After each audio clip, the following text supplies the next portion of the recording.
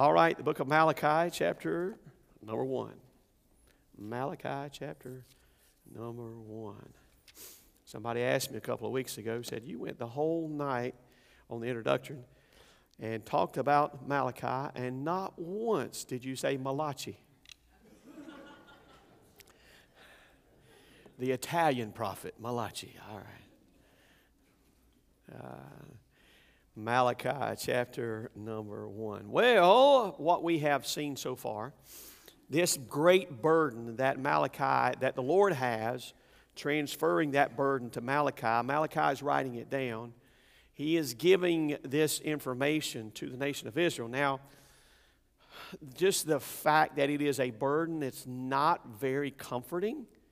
It's not in the least encouraging in the outset. There are some wonderful things in the last chapter. We'll get to them, all right? Hallelujah for that.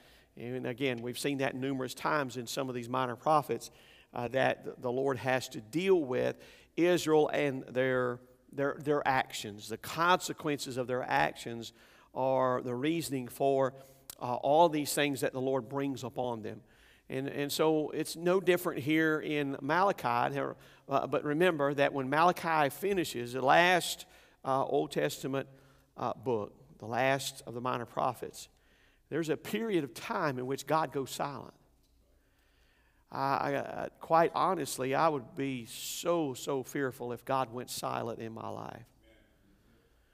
If God didn't speak for a while, I can't hardly, I wouldn't be able to stand it a day, be quite honest. If God just didn't do or didn't speak or didn't do something.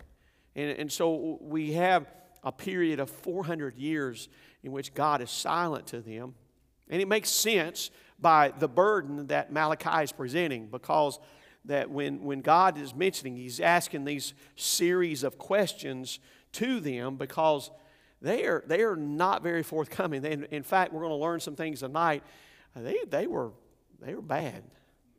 The Israelites I'm talking about, they were very bad.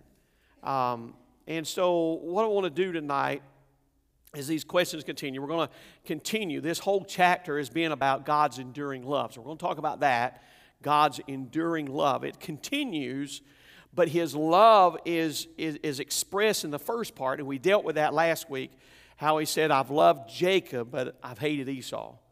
Now, again, it's not really a play on words, and God wasn't trying to use psychology on him at all. He did not like Esau's decisions. He didn't like Esau in that respect, because he took his own people, and which the Edomites come from, and they were horrible. It was a bad situation all throughout. Anytime you see Edom or see the Edomites, there was a problem with them and the descendants of Esau. So anyway, let's do this tonight. Tonight, I have to read the whole chapter, all right? I have to read the whole chapter because we want to get in the flow, all right? And everything's going to flow smoothly in this chapter. And I know that we have read the first 10 or 11 verses already a couple of times, but tonight we're going to read the whole chapter, and then we're going to look at the final two thoughts of chapter number 1. The first thought was the rebuke of the nation. We've already seen that in the first 6 verses, all right? That's from your notes from last week, hopefully. But let's begin reading. Verse number 1. The Bible says, the burden of the word of the Lord to Israel by Malachi. I have loved you, saith the Lord. Yet you say, wherein hast thou loved us? Was not Esau Jacob's brother, saith the Lord? Yet I loved Jacob, and I hated Esau, and laid his mountains and his heritage waste for the dragons of the wilderness. Whereas Edom saith, we're impoverished, but we will return and build the desolate places. Thus saith the Lord of hosts, they shall build, but I will throw down, and they shall call them the border of wickedness, and the people against whom the Lord hath indignation forever. And your eyes shall see, and ye shall say, the Lord will be magnified from the border of Israel. A son honoreth his father, and a servant his master. If then I be a father, where is my honor? If I be a master, where is my fear? Saith the Lord of hosts unto you, O priest that despise my name, And ye say, wherein have we despised thy name? You offer polluted bread upon mine altar, and you say, wherein have we polluted thee? In that ye say, the table of the Lord is contemptible. And if you offer the blind for sacrifice, is it not evil? And if you offer the lame and sick, is it not evil? Offer it now unto thy governor. Will he be pleased with thee, or accept thy person, saith the Lord of hosts? And now, I pray you, beseech God, that he will be gracious unto us. This hath been by your means. Will he regard your person, saith the Lord of hosts? Who is there even among you that would shut the doors for naught? Neither do ye kindle fire on mine altar for naught. I have no pleasure in you, saith the Lord of hosts. Neither will I accept an offering at your hand. For from the rising of the sun even to the going down of the same, my name shall be great among the Gentiles. And in every place incense shall be offered unto my name, and pure offering. For my name shall be great among the heathen, saith the Lord of hosts. But ye have profaned it, in that ye say, the table of the Lord is polluted, and the fruit thereof, even his meat, is contemptible. You said also, behold, what a weariness is it, and ye have snuffed at it, saith the Lord of hosts.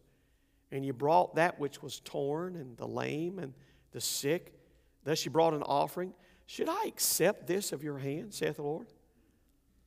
But cursed be the deceiver, which hath in his flock a male, and voweth and sacrificeth unto the Lord a corrupt thing.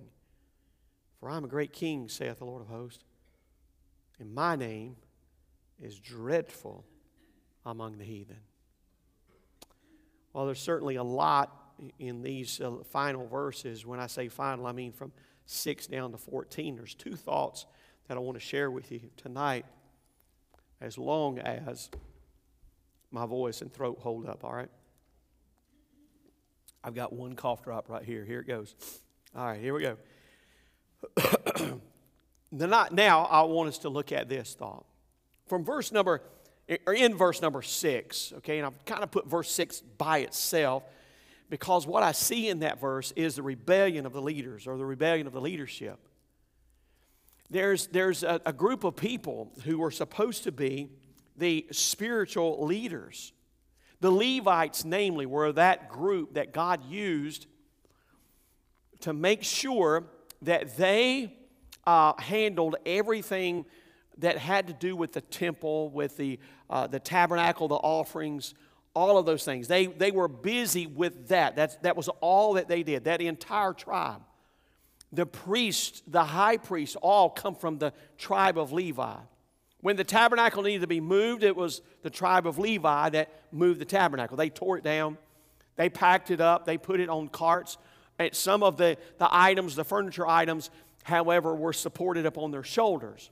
God didn't want the beasts of the field to be burdened by those things that the children of Israel would use for the worship of Him. And so the Levites were a very particular and meticulous group of men that handled all of those things. But there's a problem. The first problem was the sin within the Levites. The sin with them. They were the ones that were supposed to follow those institutions of the sacrifices under the law. But here's the problem. They neglected their responsibilities. In their neglect of the responsibilities, they despised the name of the Lord in that process. If God called them to be and to do a specific thing, as far as this group, these sons of Levi, they were to take care of all the curtains. Another group of sons of Levi, they were to take care of the furniture. And another group was to take care of all the bases, the ornamentation, the walls, or the fence around the tabernacle. All of those things transferred into the temple operation as well. But when they're not fulfilling their responsibilities and doing those things that God wanted them to do, they are essentially despising the name of the Lord. Now listen, the same thing is true today. God has not changed. All right? He is called, we use the term He's immutable, meaning that He does not change. He in fact said, I am the Lord, I change not. That means that His character doesn't change. The idea of who God is does not change. None of those things change about God. When it comes to worship, God doesn't change when it comes to worship. He is to be adored and adorned with everything that was within us. The problem with the priests in that day, they were despising the name of the Lord by not fulfilling their responsibilities. And here's the problem. Here's where it relates to today. People today don't consider the worship of God to be as high or as what's the word I'm looking for? Important? What do you say? Critical. Okay. They don't think it to be. Thank you. They don't think it to be as critical today. They don't think it to be as important today. In other words, worship is put secondary or maybe somewhere way on down the line because we have other things that we've got to do. So when it comes to the measure of God, in essence, if God has saved us, we should not despise His name by forgetting or not participating in the act of worship. Unfortunately, that is being done way, way too much. I hear it and see it quite often. I don't think that I need to go to church at all. Some think they don't need to go at all to the house of God. Some have even told me before, I think I can be saved and not have to go to corporate worship. Well, you can be, but you just won't receive some of the blessings that God has available. The problem is it's a despising of the name of the Lord. That's what the burden that God is experiencing here. And that's what Malachi is relating. Because the Levites were that group of people. They were more concerned about willing to modify God's requirements so that it could suit themselves rather than depending on Him. They wanted it they wanted to modify the worship so that it would satisfy their own curiosity or satisfy their own circumstances. That's what was going on here in that day. The greatest name for God that I see in Scripture is the fact that He is our Father.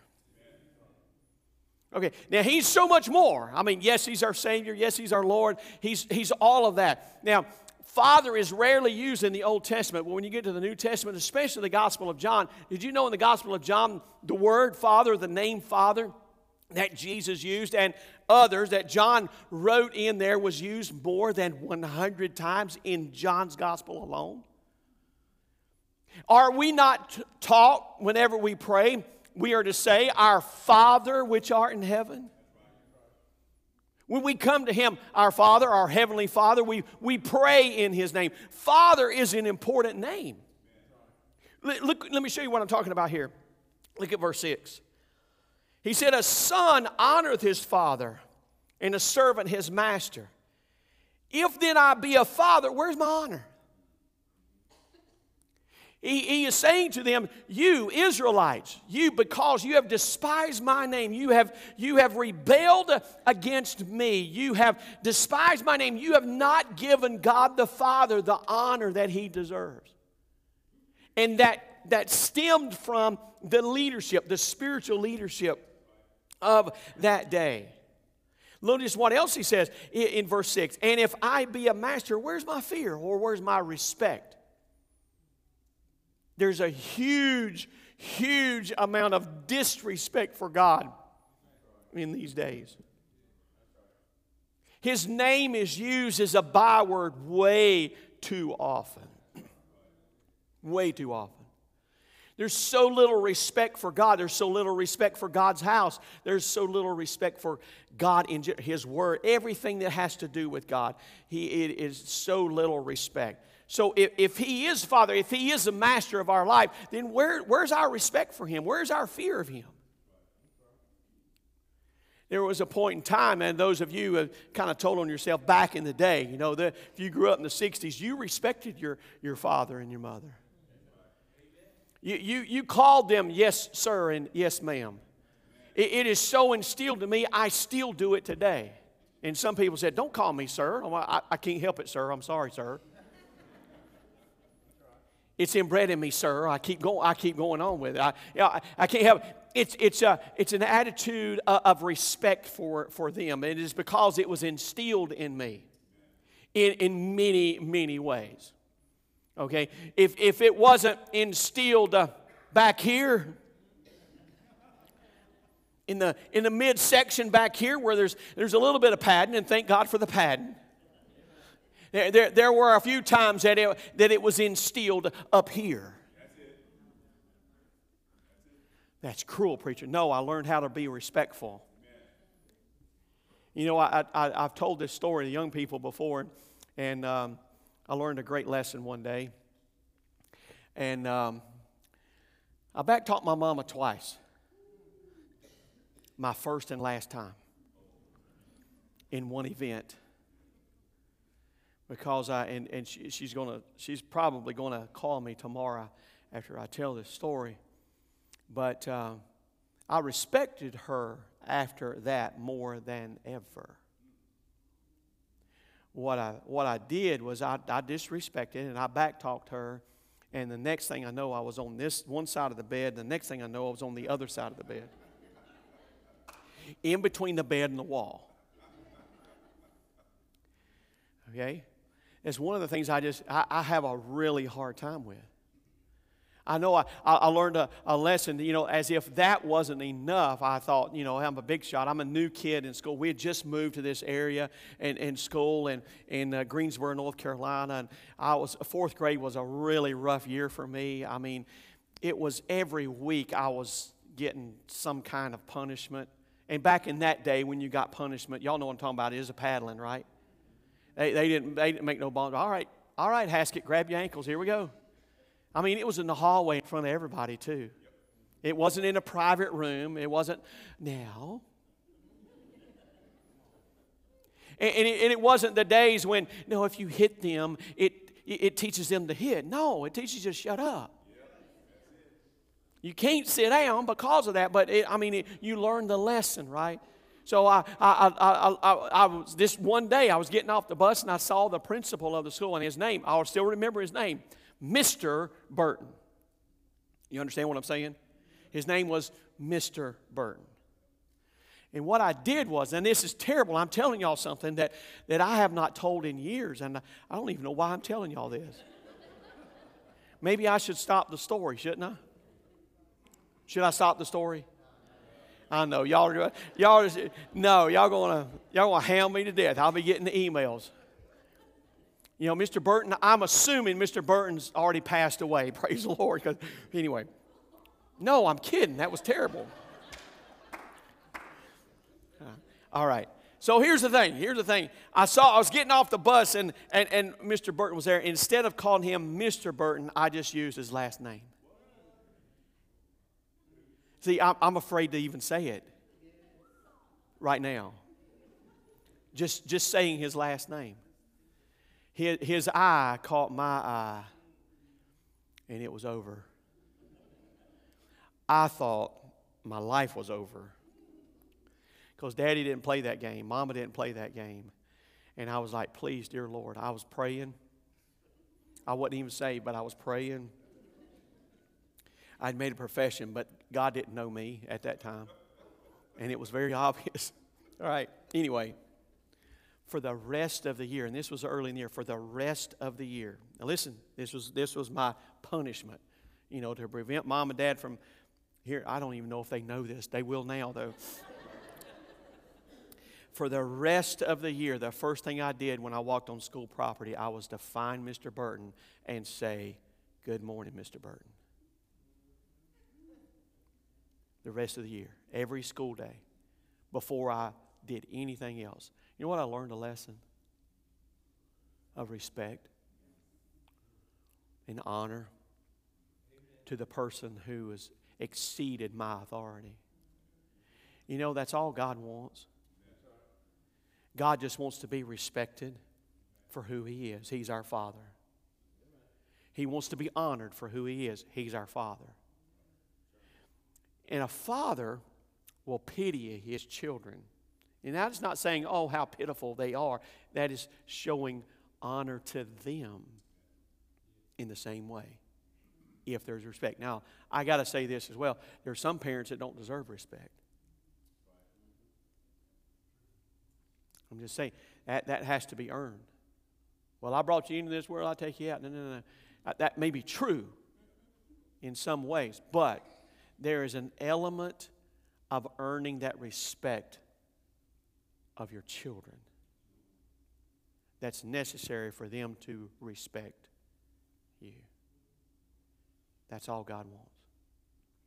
The problem with the leadership, the spiritual leadership in that day, they didn't respect God and they didn't honor God. I wasted a lot of time telling you all those stories, didn't I? Man.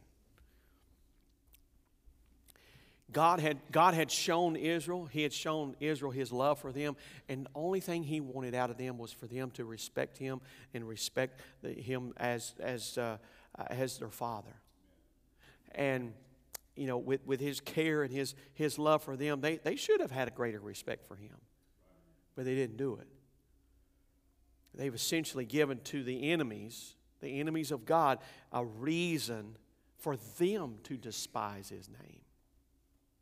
Watch this now. Here's what I mean by that. When a person disrespects or despises the name of God, what's that person who doesn't know God, what are they going to do?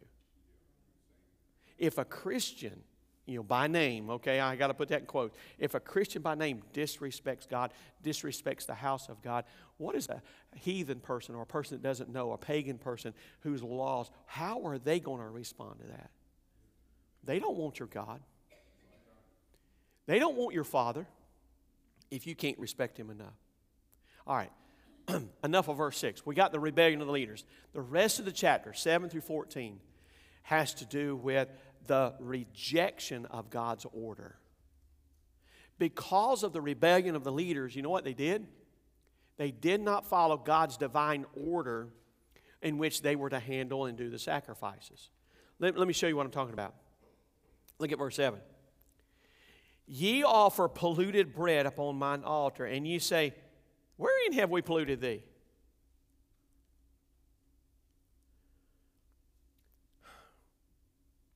In that ye say the table of the Lord is contemptible. Or the idea of the word contemptible there just means shameful. Look at verse 8. And if you offer the blind for sacrifice, is it not evil? The word evil means that it's the very nature of it is wickedness and corrupt. Did God want a blind sacrifice? When we read about the sacrifices, and you know this very well, we've talked about them oftentimes in the book of Leviticus chapters 1 through 5, talk about all the different sacrifices. The very first one, the burnt sacrifice, it had to be a lamb without any blemishes, 0 blemishes. It could not be blind. It could not be lame. It had to be inspected by certain order of the Levitical priesthood in order for them to accept that sacrifice for the burnt offering. And here's why. When you lose that perfection, you lose the picture of Jesus Christ. So what they were doing was shameful in that they were offering polluted bread. Now, polluted bread means it could have a number of different ideas with it. It could have leaven in it when it was not supposed to have leaven. It could have another ingredient in it. It could be old. There was a certain process of what's called the meat offering or the meal offering that they had to follow through with. And if they did not do that, then it was shameful on their part. So by not following God's divine order, and rejecting God's divine order, they are disrespecting Him. He says this, verse 8. If you offer the lame or the sick, is it not evil? Then he says, offer it now to the governor. Will he be pleased with thee or accept thy person, saith the Lord of hosts? In other words, You have something that you want to give to the governor, and this was the Persian governor, by the way, the one that had been ruling over them.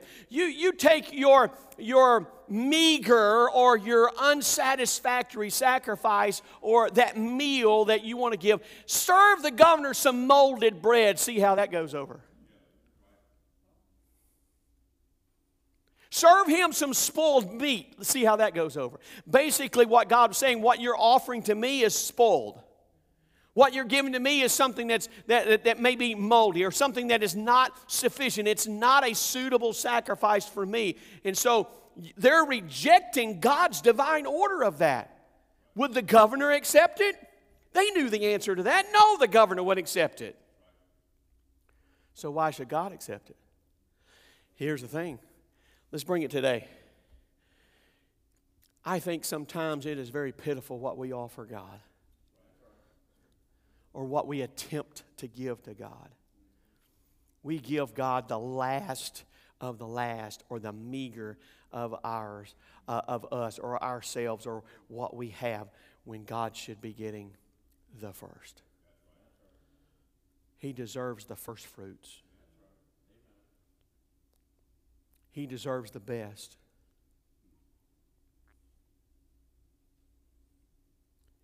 Now, if our best is what we have, then it's our best. But if our best is something different than what we're offering, then that's a rejection of God's order. Because God just wants our best. What did He give? He gave His best. God gave His best for you and I. And we should give our best. You know, that's why that I end the email, let's prepare Saturday before we come to church on Sunday. It shouldn't be that we wake up and we're half asleep. You know, we only brush one half of our teeth.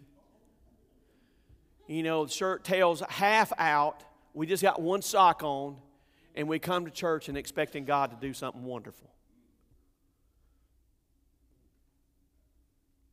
Why is it that we stay up later on Saturday night than any other night during the week? We get less sleep on Saturday night than we do any other night of the week. Oh, that's so, I know, so we can take a nap during the preaching.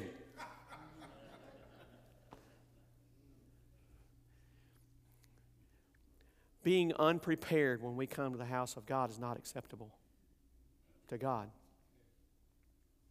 And it's shameful on our part when we're not prepared. If I'm honest with you, there have been a few times in my life and ministry that I felt very unprepared when I come to the pulpit. And that's shameful on my part.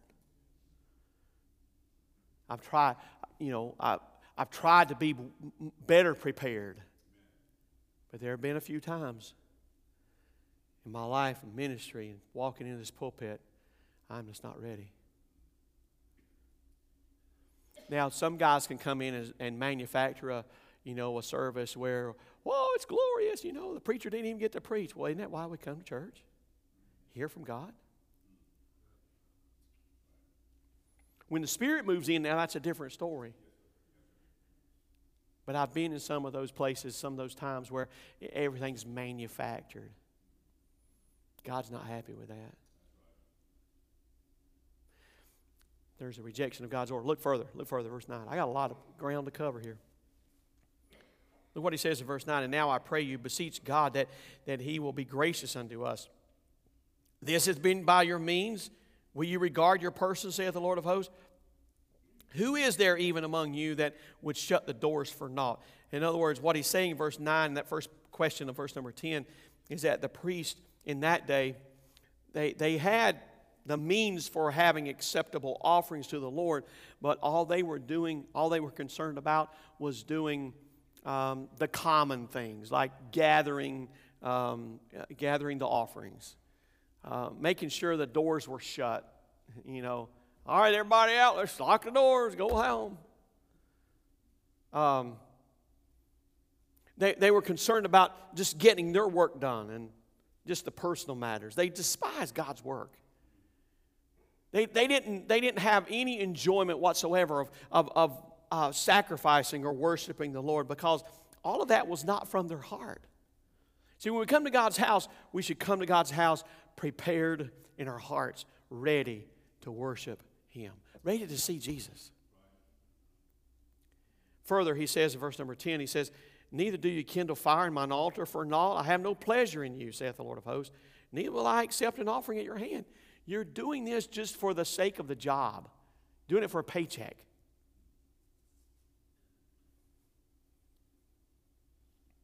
I remember I've been asked a couple of times if I enjoy doing what I do. I love doing what I do. It's not for a paycheck. It's for the souls of mankind. It's to be a help and encouragement to people. Look at this from verse 11. He says, for from the rising of the sun even to the going down of the same, my name shall be great among the Gentiles. In every place incense shall be offered unto my name, and a pure offering. For my name shall be great among the heathen, saith the Lord of hosts. Now let me ask you a question. How many countries, how many continents in this world has Gentiles on it? All of them, all right? All of them, all right? How many of those countries and nations is God's name presented? Now, I know we don't know the answer to all of that question or every nation, but I do know this, on every continent, because we have missionaries on every continent, okay? And on every continent, there are Gentile nations. And the classification is they're heathen or paganistic.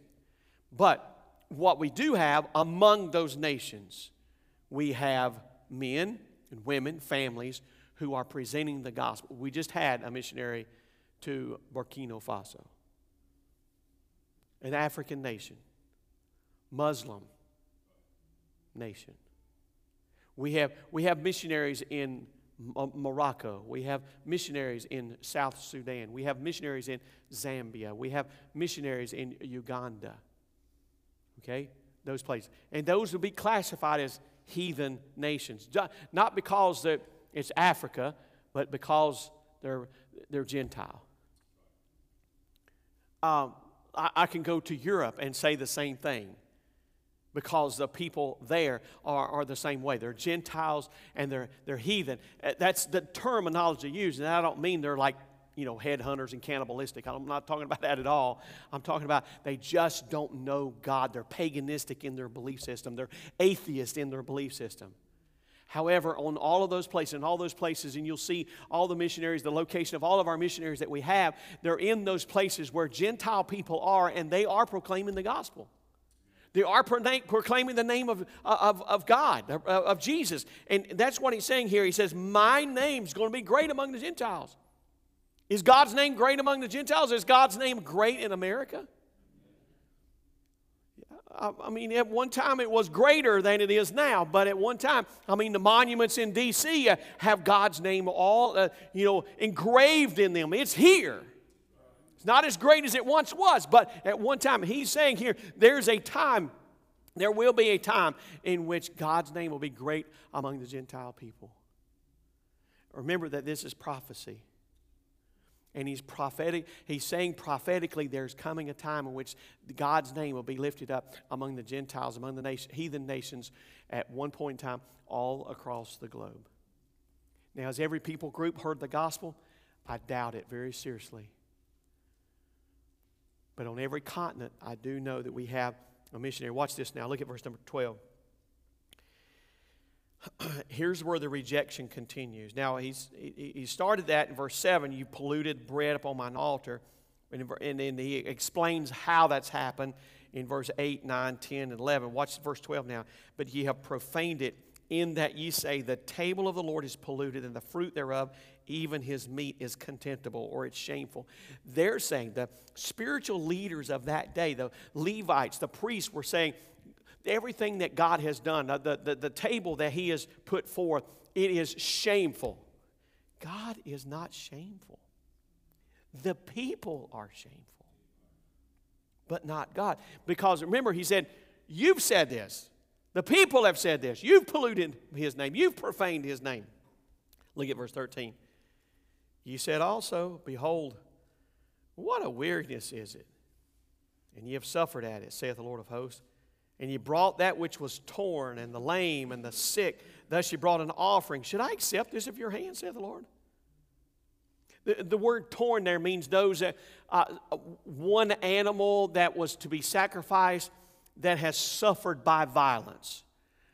In other words, maybe a wolf come and took one of the legs, or injured it, or it was injured in a fall. It had a lame leg or something, or some other kind of violent act upon that. And you want to offer that instead of a lamb that is without blemish? Should I accept that? No. God's saying I shouldn't accept that at all. Well, watch what he says now in verse number 14. But cursed be the deceiver, which hath in his flock a male, and voweth and sacrifice unto the Lord a corrupt thing. He has, this guy who's being deceptive, he has a male the first year without blemish in his flock.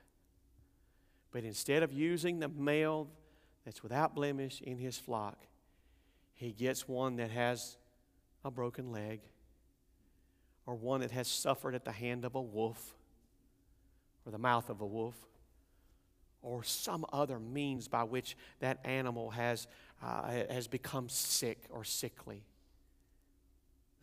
Should God accept that? No. Here's why. The last part of verse 14, he says, For I am a great king, saith the Lord of hosts, and my name is dreadful among the heathen. The word dreadful means to be respected or feared. God's name will be respected among the heathen nations. At one point in time, God's name was respected in America. Much greater than it is today.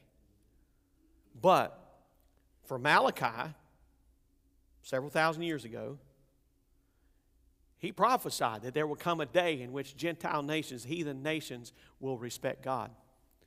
Malachi didn't see the age in which we're living in right now.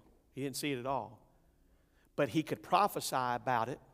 He could prophesy about the day in which the Gentile nations would be respectful and fearful of the name of the Lord. And we've lived through that. So, all of that being said, I apologize for those illustrations that took up so much time. Anyway, I hope the point got across. That is chapter 1. Now we'll get into chapter 2, and guess what happens? More questions, more problem areas of the people of Israel, because the Lord is sharing the burden of His heart to Israel. Let's pray. Father, we love you so very, very much. We're grateful, Lord, for the opportunities you've given to us. Thank you, Lord, for this day. Thank you for the time that we can spend here in your word. And Lord, help us to learn something from this passage of Scripture that will enlighten us and equip us for the days to come. We thank you. We love you. Bless the people now, I pray in Jesus' name. Amen.